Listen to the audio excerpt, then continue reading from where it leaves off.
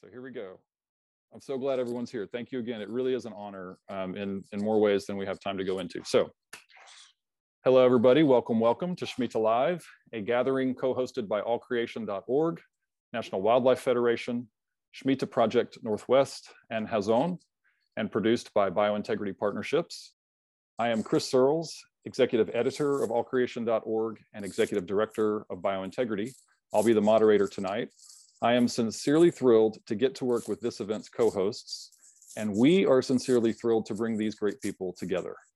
We're gathering because we wanted to celebrate this outstanding group of Jewish thought leaders, raise some Shmita awareness in the world, and just have a good conversation about this emerging way of thinking about our shared future on Earth. Back in December 2021, allcreation.org published a new collection of essays and interviews and artworks entitled Shmita Now. That collection came together beautifully because we hired guest editor Yaira Robinson, and she did the rest, including bringing this group of people together to contribute to the growing modern understanding of the relevancy of Shmita, the biblical commandment of releasing debts and letting agricultural lands rest every 7 years, and freeing slaves and enabling an economic reset that ensures a secure foundation rooted in connection to the land and to every person every 50 years. So we're here tonight in the year 2022, also known as the Jewish year 5782, to listen to some of these thought leaders and their ideas on Shmita Now. And quickly, I just want to introduce our esteemed panelists. I will read the names here if you guys want to wave while we go through the list quickly, please do.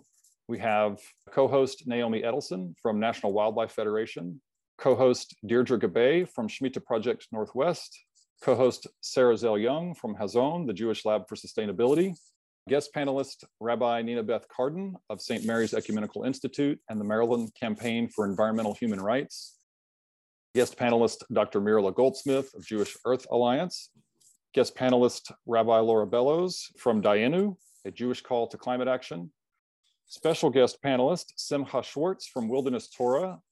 Simcha is our special guest because while he was not a contributor to this issue, Wilderness Torah does have a bunch of new resources entitled Shmita Slowdown. Also, Simcha has a deep background in this area, and so it's really exciting to have him here with us tonight.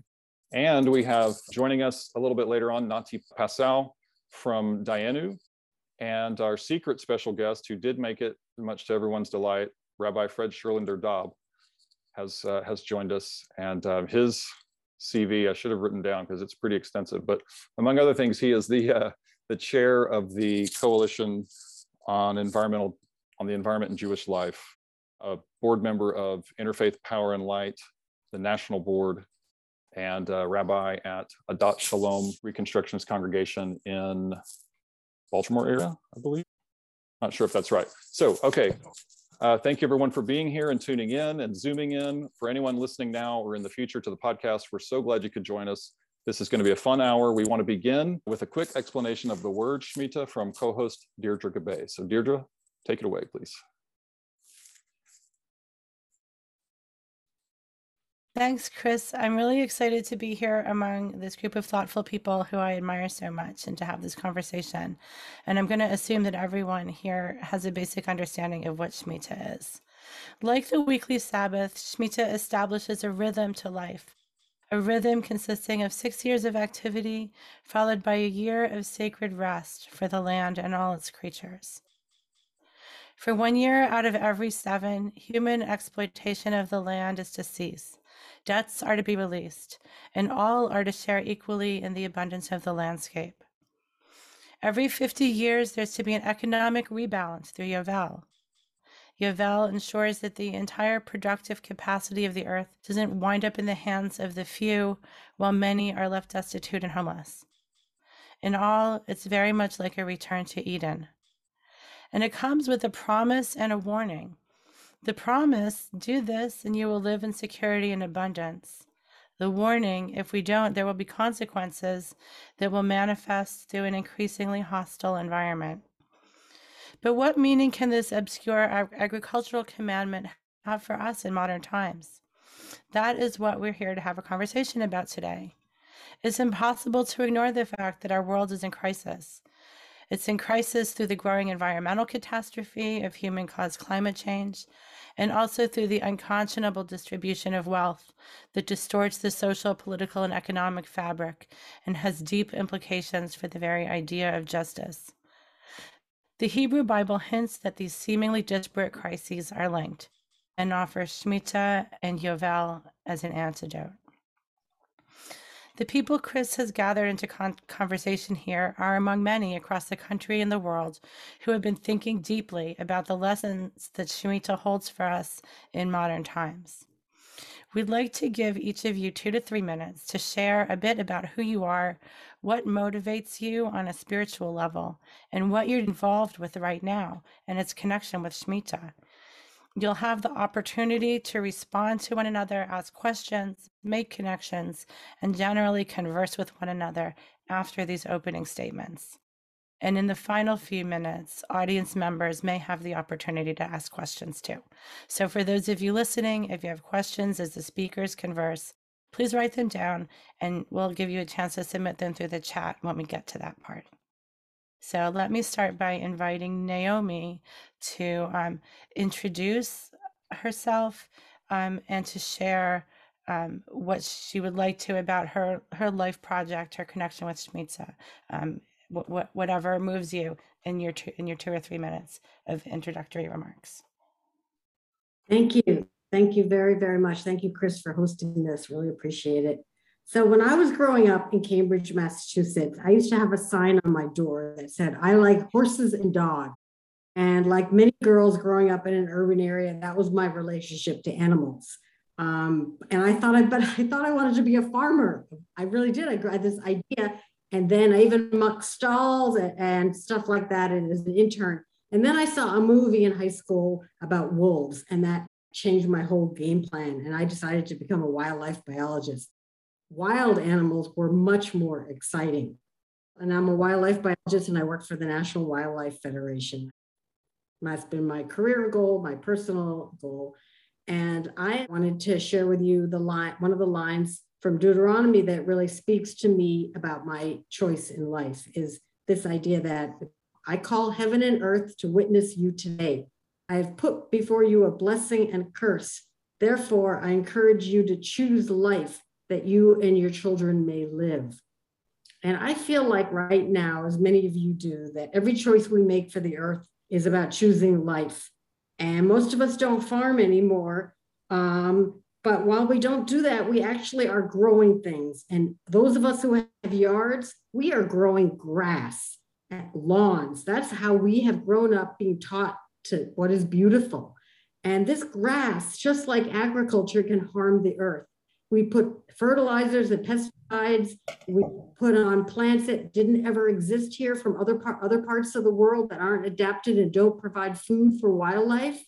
And we are actually harming the earth through our yards. While we think of them as beautiful and fun places to enjoy with our families, they actually also, like Shmita called for, they ask for, we need to change how we take care of our yards, change them to put in native plants that will help people and wildlife.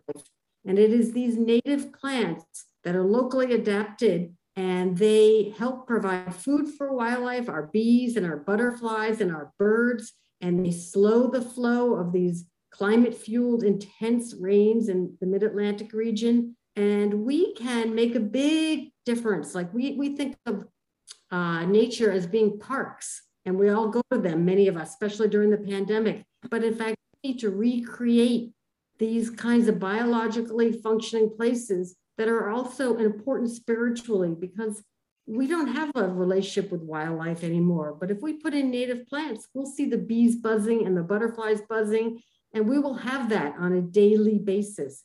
I just want to say this is part of a program we call Sacred Grounds. Thank you. Beautiful. And Rabbi Cardin, if you wouldn't mind giving us a couple of minutes about your work, your connections to Shmita. Absolutely. By the way, Naomi, I have a National Wildlife Federation, a plaque on my front yard because we became one of those yards. So thank you for that wonderful program that you have. I am Nina Beth Cardin. I'm a conservative rabbi in Baltimore, Maryland. And we were asked to maybe choose a special text that motivates us. And I would say, I will share the text with you that I have chosen for tonight, but an hour ago, I might have chosen a different text. Yesterday, I might have chosen a different text. Tomorrow, I might choose a different text. So there's so much in the tradition that inspires you from day to day, depending on your need, right? Depending on your desire. So what I wanted to share with you tonight is actually from the Hasidic tradition, from the Kotzker Rebbe. There's a story told of the Kotzker Rebbe, who was a brilliant man, and a disciple came to him to learn about life. And instead, the Kotzker turned back to the disciple and said, "You tell me, why are we here? Why do you think we're here? Why did God put us here?" And so the disciple, sort of trembling, and said, "Well, we're here to improve ourselves, to perfect ourselves." And the Kotzker said, No, that's not why we're here. We're here to hold up the heavens. And so I love that, but I would just tweak it just a little bit by saying that we learn how to perfect ourselves by holding up the heavens. That is somehow what we need to do is improve ourselves, yes, because the world needs us to be the very, very best that we can be. But the way we can be the very best that we can be is engaging in the external world and seeing how it is beautiful and yet how it needs to be improved. And so I just love the fact that I'm here to hold up the road. It empowers me and it humbles me, and I get up every morning and wondering, what can I do today? What pillars need to be reinforced today? And the connection that I make between that and Shmita is as follows. So you go with me with this. There's a wonderful rabbinic tradition that says that when God created the world, God created the universe, God made the light so luminous and so powerful that God knew that when humans were created, that light would be just too powerful for them. So God took the light and hid it. Or Haganuz, God took the massiveness of the light and hid the majority of it like under God's throne. And the rest of the light is what illuminates the worlds today. But you shouldn't think that the gloriousness of created light, that most luminous aspect of created light, is lost to us forever. The rabbis say, no, that light comes back into the world every Shabbos, every Friday afternoon, evening, when we light the Shabbos candles. Those two candles are glimmers of this luminous light of creation. And it seems to me that Shmita, like being the seventh year of a 7-year cycle, like Shabbos being the seventh day of a 7-day cycle, that Shmita is like lighting those candles for Shabbos and bringing back to the world the glorious luminous light of creation as it was meant to be, shared by all of us, enjoyed by all of us, giving us the illumination to live in a world of justice and goodness and peace and plenty. And that's our task during the Shemitah year, is to bring back to this world that vision of the most luminous birth of creation. And that's part of our job. Thank you so much, Rabbi Cardinal. Beautiful. And I will interrupt there and ask Rabbi Bellows to pick up and share from there her connections to Shemitah as well. Thank you so much. Thank you, Chris, and so lovely to be with everyone here. And a big shout out to Yaira, who's on here now. Thank you. So the story that comes to mind is one from the Talmud, from one of our great books of Jewish law and wisdom and stories. And it's a story about two rabbis, and actually it's told two different ways with different names in there. So I'll just say, two rabbis, close friends. One is on a boat, the other one is on another boat nearby. And the first rabbi sees his friend's boat capsize in the midst of a storm, of this raging storm, and is on the boat mourning what he fears is the loss of his friend's life and the loss of the lives of everyone on the boat.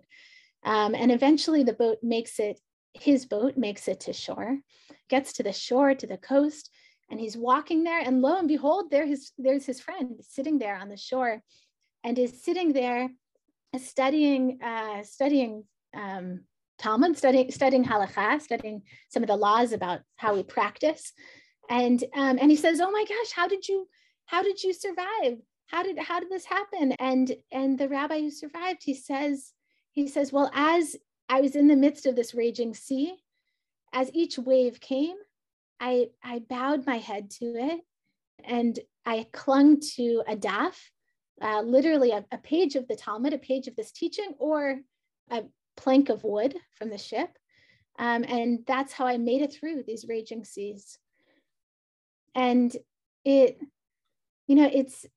feels like so much of my work and life is sort of in the raging sea, is in the raging sea of these times that we're living in, times of climate crisis, times where communities are needing to figure out how to respond to an ever-changing environment and world, and to where clergy and many different healthcare workers and others are figuring out how to respond to disaster in different ways. And I find that for me, Shmita and Shabbat are, they're like that moment of bowing our heads to the wave, or that moment of just getting to say, you know what, we're in a raging sea right now, but like we have to sometimes release in order to be carried wave to wave, back to shore, to find ourselves, to find, the people who can help carry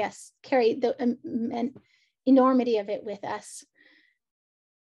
So I'll just close by saying that Dayenu, the relatively new organization, and I am relatively new to getting to be a part of Dayenu, is building a Jewish climate movement, continuing to build a Jewish climate movement on the shoulders of some who are on this call. And we have a new campaign called Bechol Meodecha, with all of our might. And I raise that because so much of what we do, just like this idea of with all of our might, is rooted in love, is rooted in taking action on behalf of that which we love. Beautiful. Sarah Young, could you take from there how you and Hazon are connected to Shmita? Yeah, absolutely. So my name is Sarah Zell Young. I'm the Director of Strategic Partnerships at Hazon. Hazon started the Shmita project a few Shmita cycles ago, and now thanks to some of the great work of many organizations on this call, Shmita is more widely known within the Jewish community at large. But when Hazon started this project, it was really an esoteric piece of our tradition that had been lost to some respect. So the Shmita project is really works to expand awareness about the biblical tradition and to bring the values of this practice to everyday life. Right now, we're a network of about 80 Jewish organizations across the denominational spectrum, and even a few non-Jewish organizations.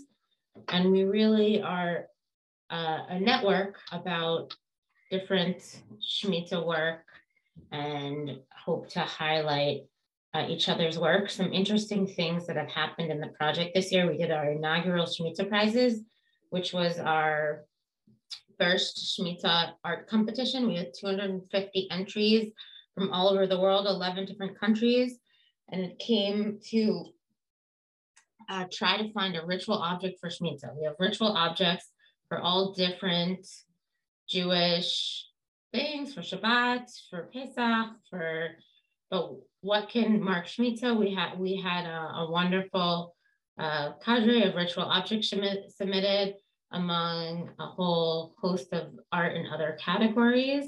And we also put out an updated Shmita source book, which we believe is a comprehensive primer on Shmita in its biblical origins, the rabbinic tradition, and modern day applications. So if you're interested in that source book to enhance your knowledge, you can get that on our website. We offer a purchase print copy or a by donation digital download. And we see Shmita as a real something to strive for, something every 7 years where we can really think about the world we want to live in. And I'm going to jump in there. We're trying to keep as close to an hour. No, you're good. You're very good. So Simcha, would you mind telling us about your connection to Shmita in a couple of minutes? Thank you, Sarah. Sure. Thank you to all creation and everyone on this call. I'm honored to be here with you all. And also just want to give a prayer out to Ukraine and the people that are suffering in Eastern Europe due to what's going on. An inspirational quote I have is from Rabbi Abraham Joshua Heschel, in which he talks about the Sabbath, which Shmita is the grand old Sabbath, the Sabbath of Sabbaths. And he says, is there any institution that holds out a greater hope for humanity's progress than the Sabbath? And I'll just say, than the Shmita. And, you know, Shmita is, I look at it as well as an earth consciousness, an economic consciousness. We're raging, we're going so fast, it's saying, hey, stop, slow down. It's not about necessarily accumulation of wealth. Let's just rest for a moment. Let some debts free and step back and reevaluate. And I'm the director of development at Wilderness Torah. We decided this year, it happens to be our 14th year. So we're in our second Shmita moment. And what are we going to do for the next 7 years?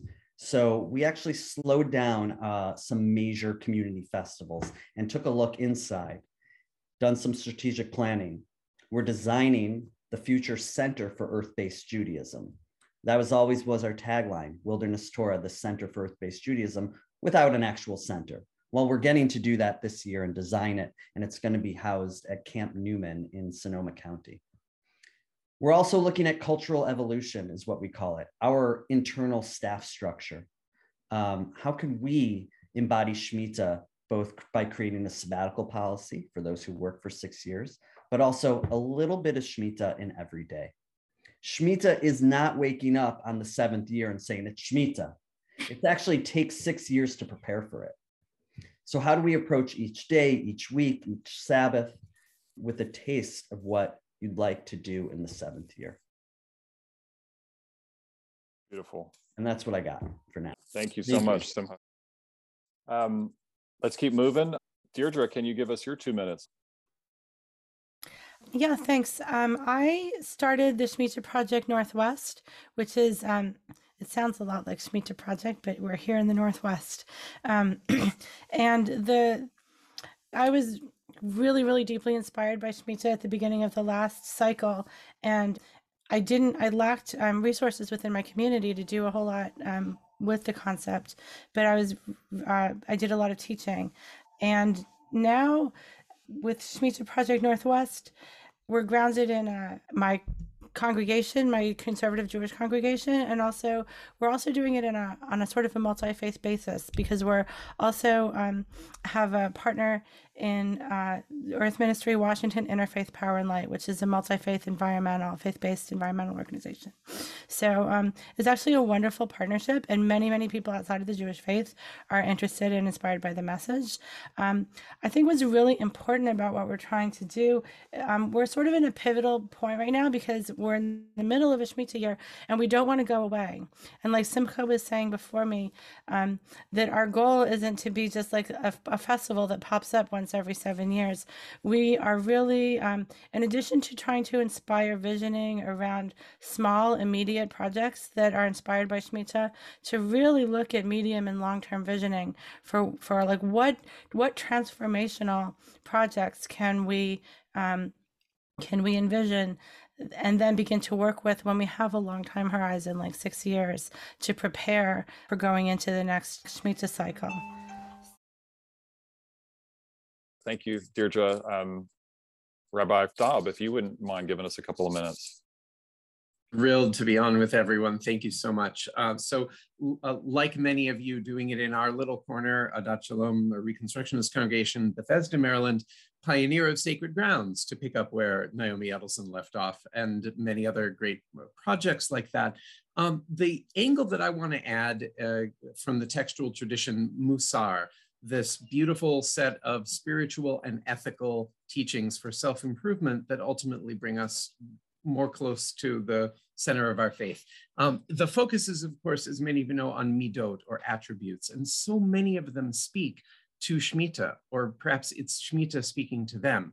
Like anava, the idea of humility, is taking up the right amount of space. What would it look like for a society, for a species, to right size itself? Shmita is exactly, if not exactly as practiced in 5 Parshiot, but Shmita consciousness is exactly how we right-size ourselves in relation to others. Achrayut, responsibility, interconnection, chesed, loving kindness, building the kind of resilient micro-communities that Shmita consciousness would actually dictate. And perhaps above all, kavod, the idea of honor.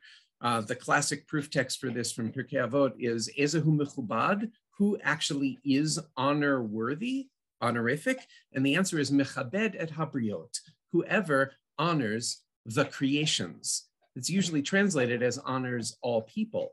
And that is all people. That includes, this is National Refugee Shabbat coming up, that includes the ger, the immigrant, the stranger, singled out for concern here. That includes people of color and other minorities historically oppressed. The theme of reparations cannot, and racial justice cannot be disconnected, because if we, every 7 years we press the reset button, things would look a lot better. Kavod across the board. And that brings us back to Ukraine, but it also brings us back to the relationships just with the others around us. Shmita is like the grand unification theory of all of our great values, and it's taken off. And thank you all for being a part of it. Beautiful. Marilla Goldsmith, will you wrap us up with a little 2 minutes about your connections to Shmita as well? Sure. Well, you'll be able to tell from my remarks that Rabbi Dobb is my rabbi.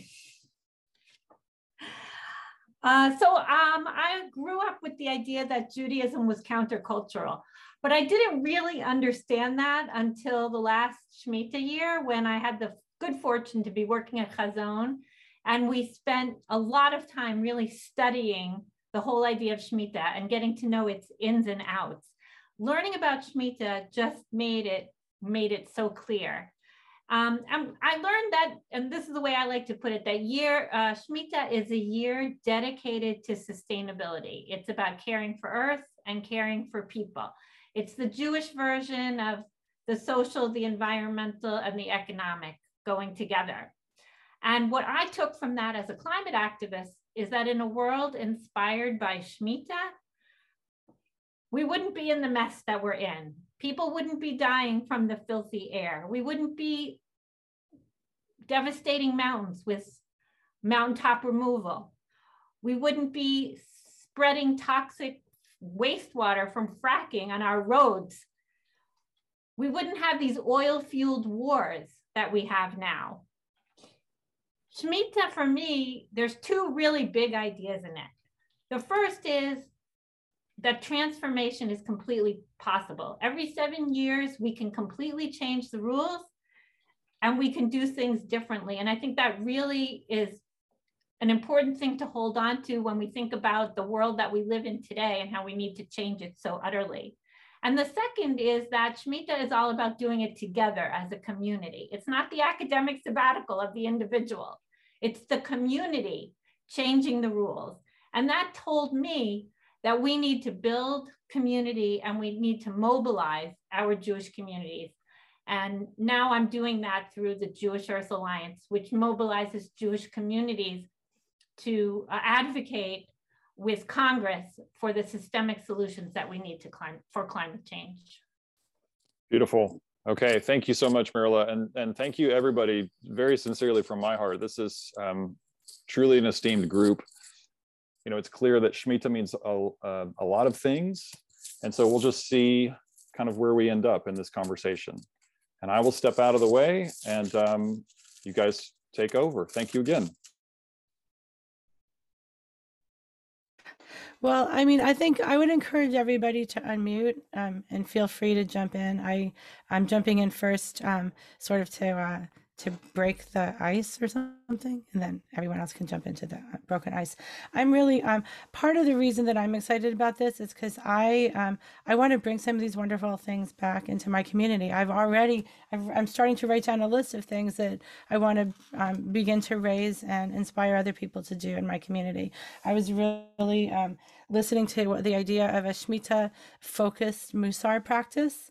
That's something that could be a really meaningful background process that goes on during 6 years. One could imagine cycling through the Midot and having like really, as a study practice within a community. I love the idea of sacred ground.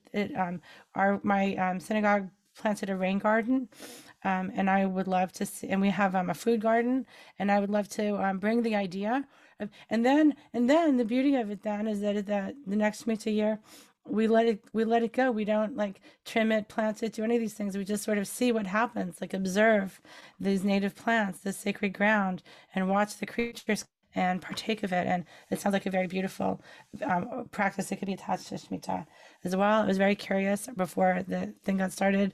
Rabbi Nina Beth Cardin was talking about some legislation in Massachusetts that's really exciting, giving rights to nature. So I'm just in love with a lot of the ideas that I'm hearing and want to bring them back to my home community. So Go ahead. Go ahead. I was just going to say, I love, I mean, I think Deidre, you spoke about this and somebody spoke about it and plan and joining it with Fred's. We don't want to sort of wake up one day and go, oh, Shemitah year is here. Now what do I do, right? We want to make sure that we understand this is a cycle of 6 years plus one. And so Fred, I think you did give us an interesting way to structure understanding each year. The Bible, after all, names each year. It names them with the numbers, but it also each year has its own character. Where do you give the tithes? How do you give the tithes? And if you're loaning money or you're borrowing money, you sort of know when that loan is due and when it will have to be forgiven or when it will have to be repaid by. So I just ask all of us, how do we, as it were, name each year along this cycle? How do we make sure that we know what each year is in its relationship to Shemitah? Is it the Musar concept? Is it something else? Is it the way that we behave this year is different from next year? So how would we name the year so that it's not just Shemitah year, but it is in fact the cycle, and we know where we are every year in the midst of that Shemitah cycle? So Laura, I don't know if you wanted to follow up on that. That's beautiful. I love it. I just sort of want to sit with that a little bit. And I think I'll say it's also connected to, I was going to say that I've been just going through the Shmita project awardees, art pieces and writing pieces that have come out of Hazon Shmita project, and been so touched by some of those pieces, and really as I feel like on one hand I'm a rabbi and an organizer and whatever else I do, but I'm also an artist, and Shemitah year feels like a year I'll say personally where I get to tune into some of the creativity and some of the I hope some of the radical imagination, and as Joanna Macy would say, some of the moral imagination that we need for uncertain times. And I think that's where, when I think about those 6 years leading up to where we are now, it really feels to me like we need a reset. We need a year to kind of regroup and organize and connect across our movements and across our communities and figure out how to be creative, how to mobilize imagination for these very uncertain times. Thank you. If I can chime in here, and also that question in the chat was, how do we name every year? There's a moment called Hakel, which is the moment after we pray for rain at Sukkot. Start praying for rain, which in Wilderness Torah, we are bringing back the rain dance. And here in California, we need rain, and all over the world, we need clean waters. So for one, just a pitch, let's dance for rain. We are rainmakers. And then after that most important act, there's Hakel, a moment where we declare the new cycle. And in that moment, it is spoken that the leaders kind of bow their heads to recognize the true leader, Hashem Elokeinu, Great Spirit. And amongst other things, there are instructions on what to do at that moment. But one thing organizations could do is mark that moment with the new plan, the new vision for the next 7 years. So if you're watching out there, Google Hakel or the That's rabbi one of on the this call. No more. That's than a great idea. That's one of the things that we're going to be doing. We're planning a Hakel in the Pacific Northwest. And I would love, like, as I listen to this, I think I would love to maintain contact with this group. Maybe we could have future updates, where we have thematic updates where we get back together, because you guys are so creative. Nina, I was thinking one thing I would love to have in the lobby of my synagogue would be a giant wheel that we turn each year, so that we visually know what the Shmita year is, and we can orient our youth education around it, our youth programming, our adult education, our intention to visit Israel. I think that there's an idea in 2 of the Shmita years that we're supposed to visit Jerusalem. It would be very meaningful to have that incorporated in every aspect of our synagogue life.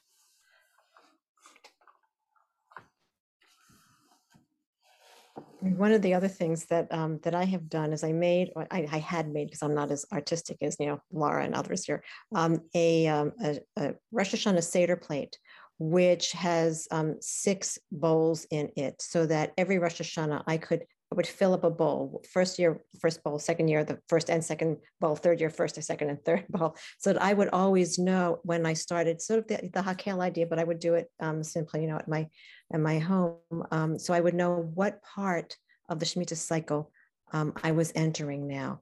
But as much as I liked it, it was somewhat empty, because I didn't have a fullness of how do I define that year. Simply what you're adding to that, and what Fred was adding to that, was that identify a goal for that year, right? Identify a theme for that year, identify some way to mark that year, so that you know how to behave more in line with the Shemitah values. And that's, I still like to explore that with all of you as well. Yeah, something that Hazon is planning to do, and hopefully partnering with many of the wonderful people on this call, is to host like a Shmita Vision Summit at the end of the Shmita year, to think about visioning for the next 6 years. Also, we're trying to align our Shmita work with organizational climate action plans across different organizations across the Jewish spectrum, and thinking about how we can use the wisdom of Shmita and this series of 7-year cycles to think about building on each other in terms of improving our relationship to the earth and the natural world. I want to jump in for that, because I do think, again, I know I said it, but to underscore it is like, we don't have to go far away to have that relationship with the natural world. And I feel lucky because I live, 5 minutes from Sligo Creek, which is this beautiful creek, and I get to walk on it or bike or, whatever every day. I pretty much see it, and I see how things change. And like, people don't have that in their lives. My parents grew up in New York City. They didn't have that, and we only got it because we didn't have enough money. So they would camp as, going on vacation, because they didn't have the money for hotels and fancy restaurants at all. So we learned, about the outdoors that way. But I think that's part of it. We have this disconnect with each other, but also with nature, with wildlife. And I like, for me, like this whole reflection, it gives us hope that we can reset ourselves. And it's also that same idea of like recreating our yards gives us hope every day to come out and see that. If we have a yard, is like a beautiful way to remind us the world is good, instead of like being bombarded with all this harshness that we're especially living through recently. But anyway, so I think from a congregation standpoint, it is really obviously important to give people hope. And I think by planting native plants, it's amazing, right? I mean, I'm working with a bunch of the people on this call on it, but congregations love it. I think because it makes people feel like they can make a difference. And that's what we're all trying to do. I love it too. And I got some plants from Naomi and I planted them on my balcony. And it's amazing. I have these native plants growing on my balcony, and it's only going to expand this summer. I do want to inject into the conversation the idea that our connection to the earth these days is not only through agriculture. You know, the Shmita of the Torah, the most basic connection that we had was through agriculture, and everyone was a farmer basically. So everyone could relate to that. Today, we are dependent on energy sources, the fossil fuels, and that's one of our strongest interrelationships and connections with the earth and with the land. And I think that we can integrate the idea of reducing our fossil fuel use, becoming more energy efficient, repairing what we have damaged. You know, this country, we have like hundreds of thousands or millions, I don't know, of abandoned oil wells that are leaking methane into the atmosphere. So, you know, they didn't worry much about the atmosphere back in those days, but we're not only destroying the land, we're destroying the atmosphere. So I think we can connect these principles of Shmita and this interrelationship also to our use of energy.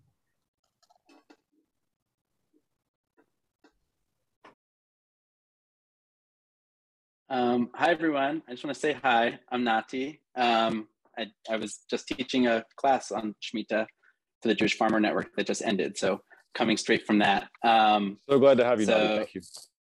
Yeah, thanks for having me. I just want to, I just dropped in the chat a file that I created with a friend, I think before the last Shmita year, called Shmita Year by Year. It was kind of like a very first attempt at, I think, this question that I came in on, of kind of like, can each year of the cycle have its own unique theme or flavor in relationship to the Shmita year? So it's in there as the PDF, and I'm also happy to send it to Chris, who can maybe send it out to participants if you're interested in looking at that and certainly building on top of that. Yes, let's do that. We'll send a follow-up email to everyone who's on the call. Thank you. It's nice to see you, Nati. I admire your work very much, and I'm honored to be on a program with you. So thank you for being here along with Thanks, Deirdre. Nice to see you too, and likewise. Thank you. I had a question. Oh yeah, I had been thinking that for my own education, I would really love to put together a high-level study group about Shmita. And I'm wondering if there might be some other people on the call who would be interested in forming that with me. I would definitely be on the learning edge, but of a serious student. Just a question, throwing it out. I'm interested, and I also want to say that most of what I know about Shmita I learned from Rabbi Ari Hart, and he's an incredible teacher, and I think you should turn to him and ask him if he'll participate. I would say, Deirdre, you know, if you create it, they will come. Yeah, do it. When people will show up, we will show up.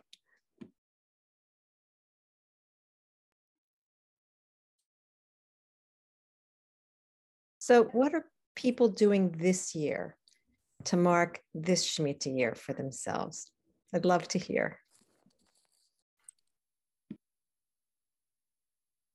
So apropos of the classic division Shmitat Karka, the land-based parts, Shmitat Ksafim, the economic justice elements, and then kind of the third of the restfulness and renewal, three big programs on each of those, bringing in community partners. And with the Shmitat Ksafim, the economic one, tying into our own synagogues, as with many of our communities, growing racial justice and anti-racist commitment consciousness, and really focusing on this question of reparations. Because the question is, how can we not only stop the damage that we are still doing through things like carbon emissions and other injustices and unsustainabilities, but what would it actually look like to go back and try to do what Leviticus 26, the overlooked text that's the warning of what will happen if we don't let the land have its shmitas, right? Well, what are the social comeuppances if we don't allow the people's equality to come as it should if we press a soft reset every 7 and a hard reset every 50 years and find a way to bring justice and sustainability into the human sphere. So those are just a few of the directions we're taking it. Well, Shmita Project Northwest has gathered together 12 different member organizations that we are holding programmings, we're sharing program. Some of the things, we have a little free library, a little free food pantry. We had a program in honor of Tu B'Shvat and Martin Luther King Day, teaching about connections between Shmita and racial and economic justice. And we've taught in our on our religious school and our middle school programming. We taught your teshuva, Rabbi Cardin, and we taught about the meaning of Shmita to our 6th graders, and we're trying to infuse it throughout our community. We're making resources available through, we're putting together a big website that will enable all of the community, whenever we have Shmita related programming, to share it so that we're all aware of it and can participate. We had a great program at Tu B'Shvat with City Fruit, which is fantastic. There are many, I call them Shmita adjacent organizations that know nothing about Shmita, but they're 100% aligned with the goals.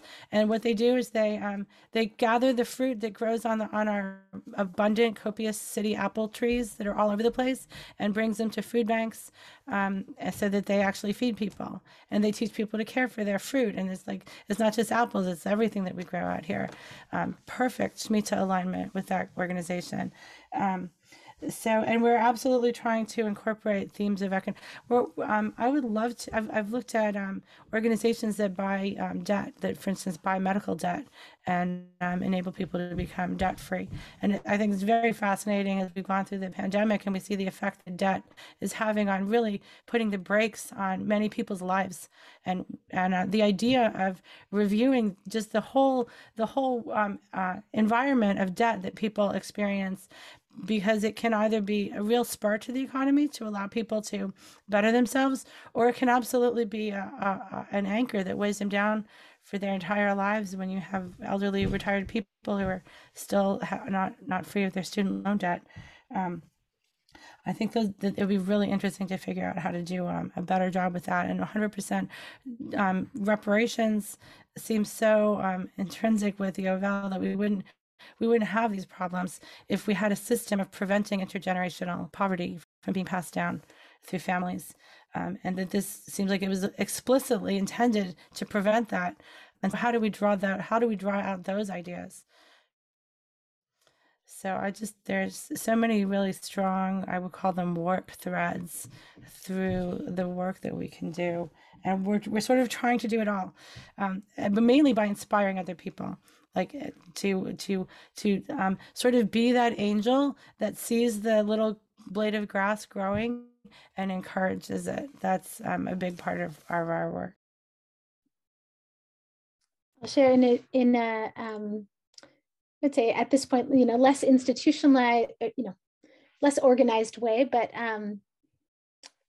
the one aspect of Shmita practice that has really spoken to me is around shared economies and shared resources, and how do we figure out, in a sort of biblical context of breaking down our fences, where we are more reliant on shared resources and on what is growing, from the ground. I think, for me, that has translated into researching and finding out about some of the time banks in my area and tool libraries and, spaces like little free book libraries, and figuring out how to better support and connect others with some of those resources. There's a big mutual aid movement still in the area where I live. And I think, all of those kinds of systems where neighbors are helping each other, particularly in economically diverse areas, feel very much like a Shmita practice, and one that I hope is helping, set up some alternative economies that can help sustain us and bring us into the next 6 years in a more equitable way.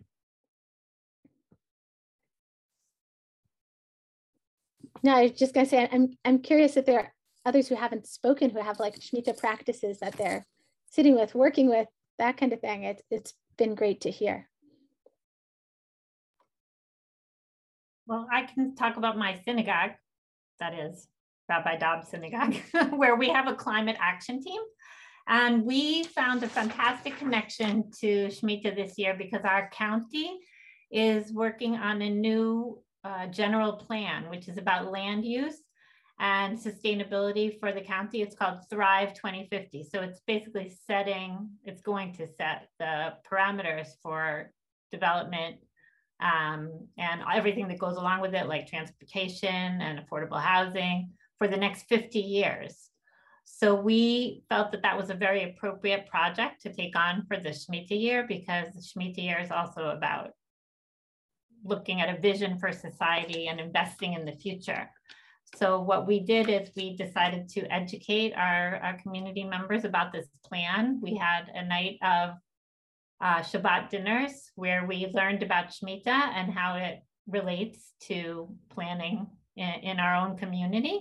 And then now we are actually advocating for this plan, and a number of our congregants have testified before our county council about the Thrive 2050 plan. So we were able to sort of put these ideas right into action in our community.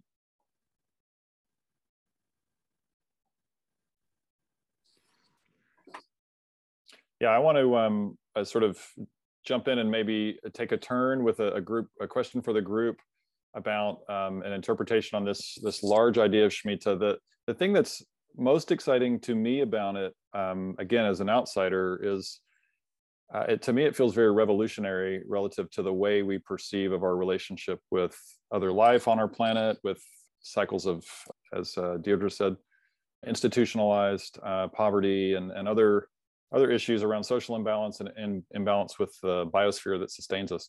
So Rabbi Neil Blumoff, one of his interpretations of the Exodus verse around Shmita, the Exodus commandment, is the idea that it is basically God saying to the people of that time, you no longer have complete and total dominion over the fields. You need a little bit of an instruction book here. You need to maintain this cycle in order to maintain the balance. And it's sort of the idea of a helping hand. And when I spoke with Deirdre about this a couple of days ago, she was both receptive and also guarded on that idea. And so I want to just throw it out to the group and see what kinds of responses we might get, particularly from the rabbis, but from everyone, this idea that Shmita is saying to some degree, we do not have dominion over the earth. There are living systems and social equity issues that we need to all honor in order to stay well. So can maybe Rabbi Dobbs speak to that, or Rabbi Carden speak to that first? Just very quickly, in Leviticus 25, Shmita and Yovel are next to each other, and chapter 25, verse 23 is the famous line, Ki li haaretz, the land is mine, says God. And many of the classic commentators point to that as the proof text for all of Shmita. It's back to that question of humility, of anava, of right-sizing ourselves compared to God, as well as compared to the rest of creation. And in both cases, we need greater humility, some downsizing, and a smaller footprint, and that is all Shmita. Yeah, I see Genesis 1 and Genesis 2 as a way to respond to that. Genesis 1 is, of course, where we hear the phrases, that we should dominate the world. And I believe that when we were, in fact, a small species on this earth, when we had a small footprint and we were extremely vulnerable, that the blessing was that we should be able to manage our environment so that we should survive. I mean, that's what it was all about. So when you're very small, little technology, still needing to grow in knowledge and capacity and numbers potentially, Genesis 1 blessing of domination worked. But when we hit the capacity that we have now and the numbers that we have now and the technology that we have now, Genesis 1 theology ends up being a destructive theology. If we imagine that we're here to dominate, which is where Genesis 2 comes in. Genesis 2 talks about humanity being in service to the land, in order for the land to serve us and to be there for us, we need to be there for the land. And so Genesis 2 is actually an antidote to that vision that we are here simply to dominate the earth, but that we are here to work in concert with the earth, as a partner with the earth, to make sure that it is verdant and continues to be regenerative. But remember, it says that we are there la'avdah, to work the land, and also lishomra, to protect it. And a good friend of mine, Jeremy Benstein, asked the question, protect it from what? We're talking about the Garden of Eden with Adam. So what does the world need to be protected from? Well, essentially from us, right? That is what it needs to be protected from. As we work it and as we build this glorious civilization that we want to build, let's be careful how we do it and make sure that we don't do it in a dominating and destructive way. So I see Genesis 2 as a corrective to Genesis 1. Are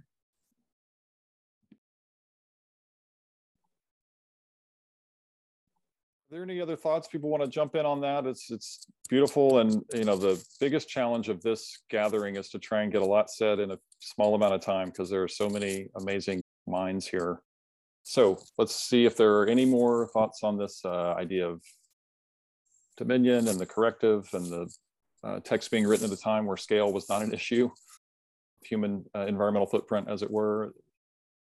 Yeah, I have a thought about that, which is that one of the ways that I understand Shmita is in relationship to the creation stories in Genesis 1 and 2, where we started in a garden essentially as kind of tenders of the garden, caretakers of the garden. And then when we're exiled, the punishment is that we become farmers, right? Like we go from kind of living amidst all this abundance to, by the sweat of our brow, we will eat bread. And that what Shmita kind of points to is it points us back into the Edenic way of life, where we basically stop being farmers for a year. And in terms of how that relates to kind of the other species on the planet, is that, for 95% of human beings' time on Earth, we were not farmers. And we did what pretty much all other animals do, which is we wake up and we say, what are we going to eat today? And we go and we find it. And we're not like amassing a lot of surplus. And we're moving with the natural cycles of, the rains and the resources. And when we become farmers, we shift gears and we take an approach where we're going to have more control over our landscape and perceived control over our food sources. And that kind of separates us from the way other animals live. And I think it's a powerful reminder that we've only been farming for 10,000 years-ish, and humans have been on Earth for at least like 200,000 years. And so we in many ways, it was a lot more sustainable to not be farmers. And so Shmita kind of like points us, it kind of keeps that memory alive, reminds us that we were not always farmers. They're just asking if I've read Ishmael. Yes, this is where many of the ideas that I have about Shmita come from, both Ishmael, and there's a great book that was written by a Christian theologian in response to Ishmael called Genesis and the Rise of Civilization, where he basically goes through the entire book of Genesis and maps it onto the history of the agricultural revolution and the rise of civilizations in ancient Near East. But yeah, that it's a reminder, like we're animals, and that we can also live without farming. I mean, it'd be hard now because we're so dependent on the agricultural systems, but as a species, we can do it. And Shmita kind of keeps that memory, and maybe in a more practical sense, it keeps the literacy alive. If you knew that every 7 years, a big part of your diet was going to be foraging wild plants, then you would be sure to know which wild plants you can live off of. And so I think there's a real kind of power there and a flattening of any sort of like species hierarchy, where we might place humans above the other animals, where we can kind of go back to being part of this web. Beautiful. I just want to add something that, I don't understand that whole concept of dominion, because I just never grew up with that. And it's just a foreign idea to me when I learned it at some point, even though we obviously live our lives that way because we don't use thought in everything and how we use it. But I know many people were taught that, but it also just was never like, I feel like I had to be taught to think like that instead of starting naturally without that thought. I don't know, you know, so I know it's different for other people, but it's always struck me as almost like something we do have, like racism. We have to be taught to be racist. We're not born that way. You know, we're born loving and natural, you know, creative and well about the world, I think. And so I think we also were born that way in our relationship with nature. And somehow we were taught along the way not to be that way. I think there's the interpretation that I like with respect to that verse comes from Rabbi Shai Held. He looks at the word as the human being having been sort of established as God's vice regent on earth, and we're asked how would we have dominion as if we were standing in for the Creator. And if we think of the Creator as having created all of these things with love, wanting them to fill the earth and to be fruitful and to multiply and admiring their beauty and reflecting on their goodness before the arrival of the garden's caretaker, that form of dominion looks very different. If you look at God as the mother of creation, sort of, I mean, if you don't mind the sort of gendered aspect of it, but the idea of like having created all this is like the children. And here I'm like, you're the babysitter of my children. Like I give you dominion of my household. And it doesn't mean that you're like meant to whip my children and when I come back, they're going to be like flayed. I mean, I want them to be taken care of. And so I see the word dominion can mean that as well. And I think that's the gift of interpretation that I was given by Rabbi Shai. Beautiful. Let's quickly ask the audience to put any questions they may be thinking of, no matter how simple or complex, into the chat and start to wrap up. I'm going to try and show, while they're writing their questions, also these visuals. One thing that strikes me about the idea of Shmita and letting fallow fields, or letting fields lay fallow, or however that terminology sticks together, I just learned today that the word fallow really means brown, basically the color of the field. So the idea in a way is that, you know, we're letting things go from brown to green again. We've been talking tonight about this idea that Hazon defines here pretty succinctly as reimagining society, reimagining the future based off of these specific tenets that are identified in the text, and these bigger ideas of the land not really belonging to human beings. And there's just so much here for us to discuss and think about and employ. There's also a discussion that Deirdre and I had a couple of days ago about the Native American point of view right now that says, you know, we don't need you to come help us. We need you to claim your homeland. We need you to find where the stars know your name and develop a relationship with your lands and take care and allow things to be as they should be for the other life on our planet. This particular slide I love because of the image on the left. Mr. Rosenberg here is just saying that to be able to do a mitzvah that's connected to the land is very special. And so I think also we should highlight this spirituality that comes from interacting with the land, that comes from interacting with the other created living things. On the right is the head of the Israeli ministry on, what's the right terminology here? Agriculture according to the Torah, and he's talking about Shmita, how Shmita is practiced in Israel now, the practical ways that's employed. Everything about restoring to abundance of spirit, abundance of productivity from the natural landscape. This is a photo in Israel, reminding people to practice Shmita. This is Wilderness Torah out in nature.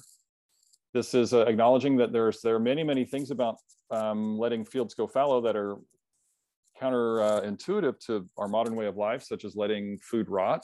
But again, it's about creating abundance.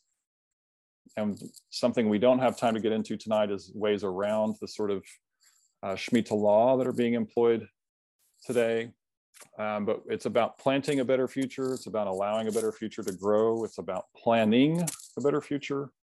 And the folks that are here tonight are just doing such dedicated work to reconnecting the long lineage of our identities as people on earth to this deep biblical text that I think is very rich, and I hope to stay in contact with you guys and learn a lot more. So if there are any questions in the chat, let's see, I have one here. How can we as non-Jewish parishioners embrace the idea of Shmita, and would we be welcomed to be part of the practice of Shmita? I don't see the question in the chat. Do you mind repeating that? Sure. How can non-Jewish people practice Shmita, and would they be welcome to do so? Of course, the answer is yes. Yes, please. First of all, Shmita is in your Bible too, right?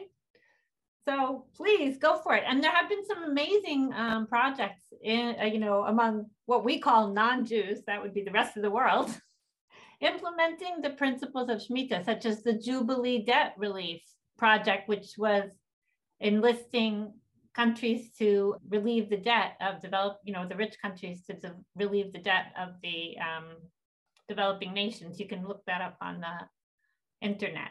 And I'm sure others of you have other examples, but please get involved, join us.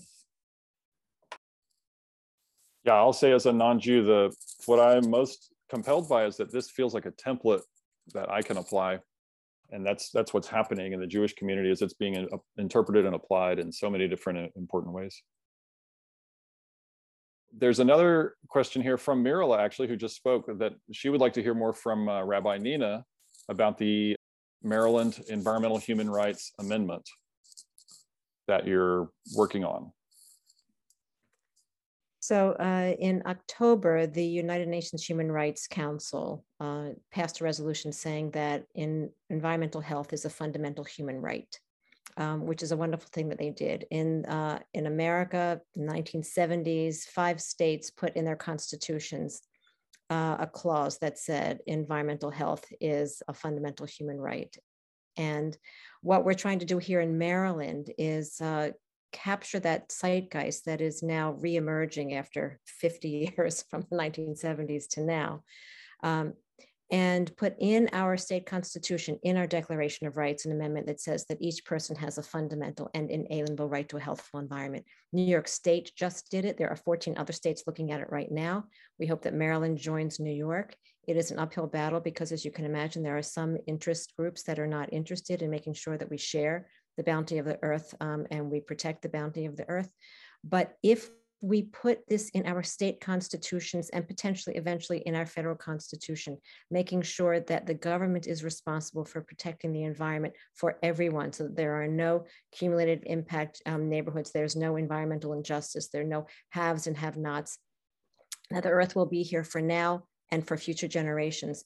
That fundamental right can be transformative in how we behave as a society and how we hold our government to behave.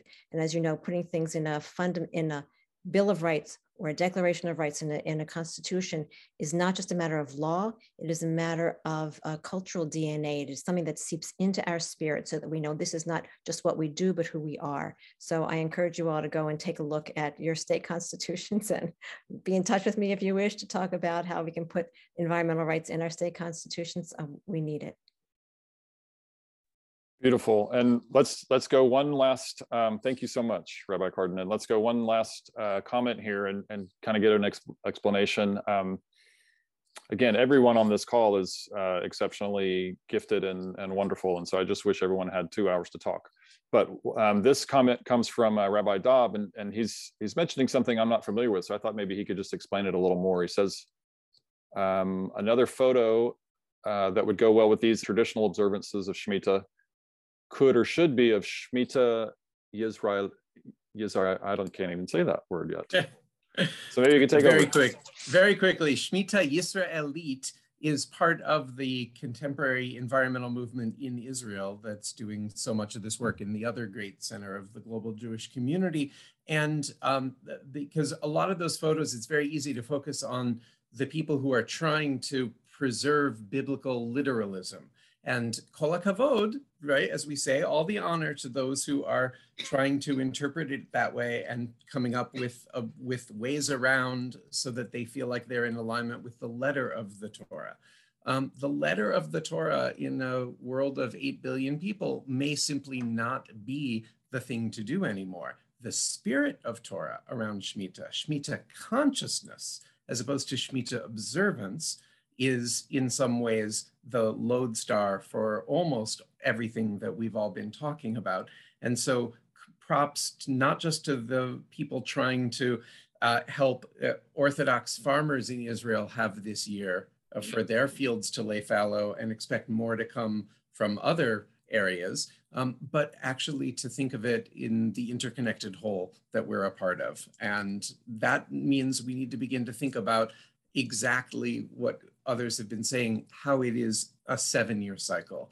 And maybe what we need is a 14% reduction annually, which is the equivalent of a year off, but spread out. And maybe we can do that in the human sphere, and maybe we can do that in the ecological, agricultural sphere.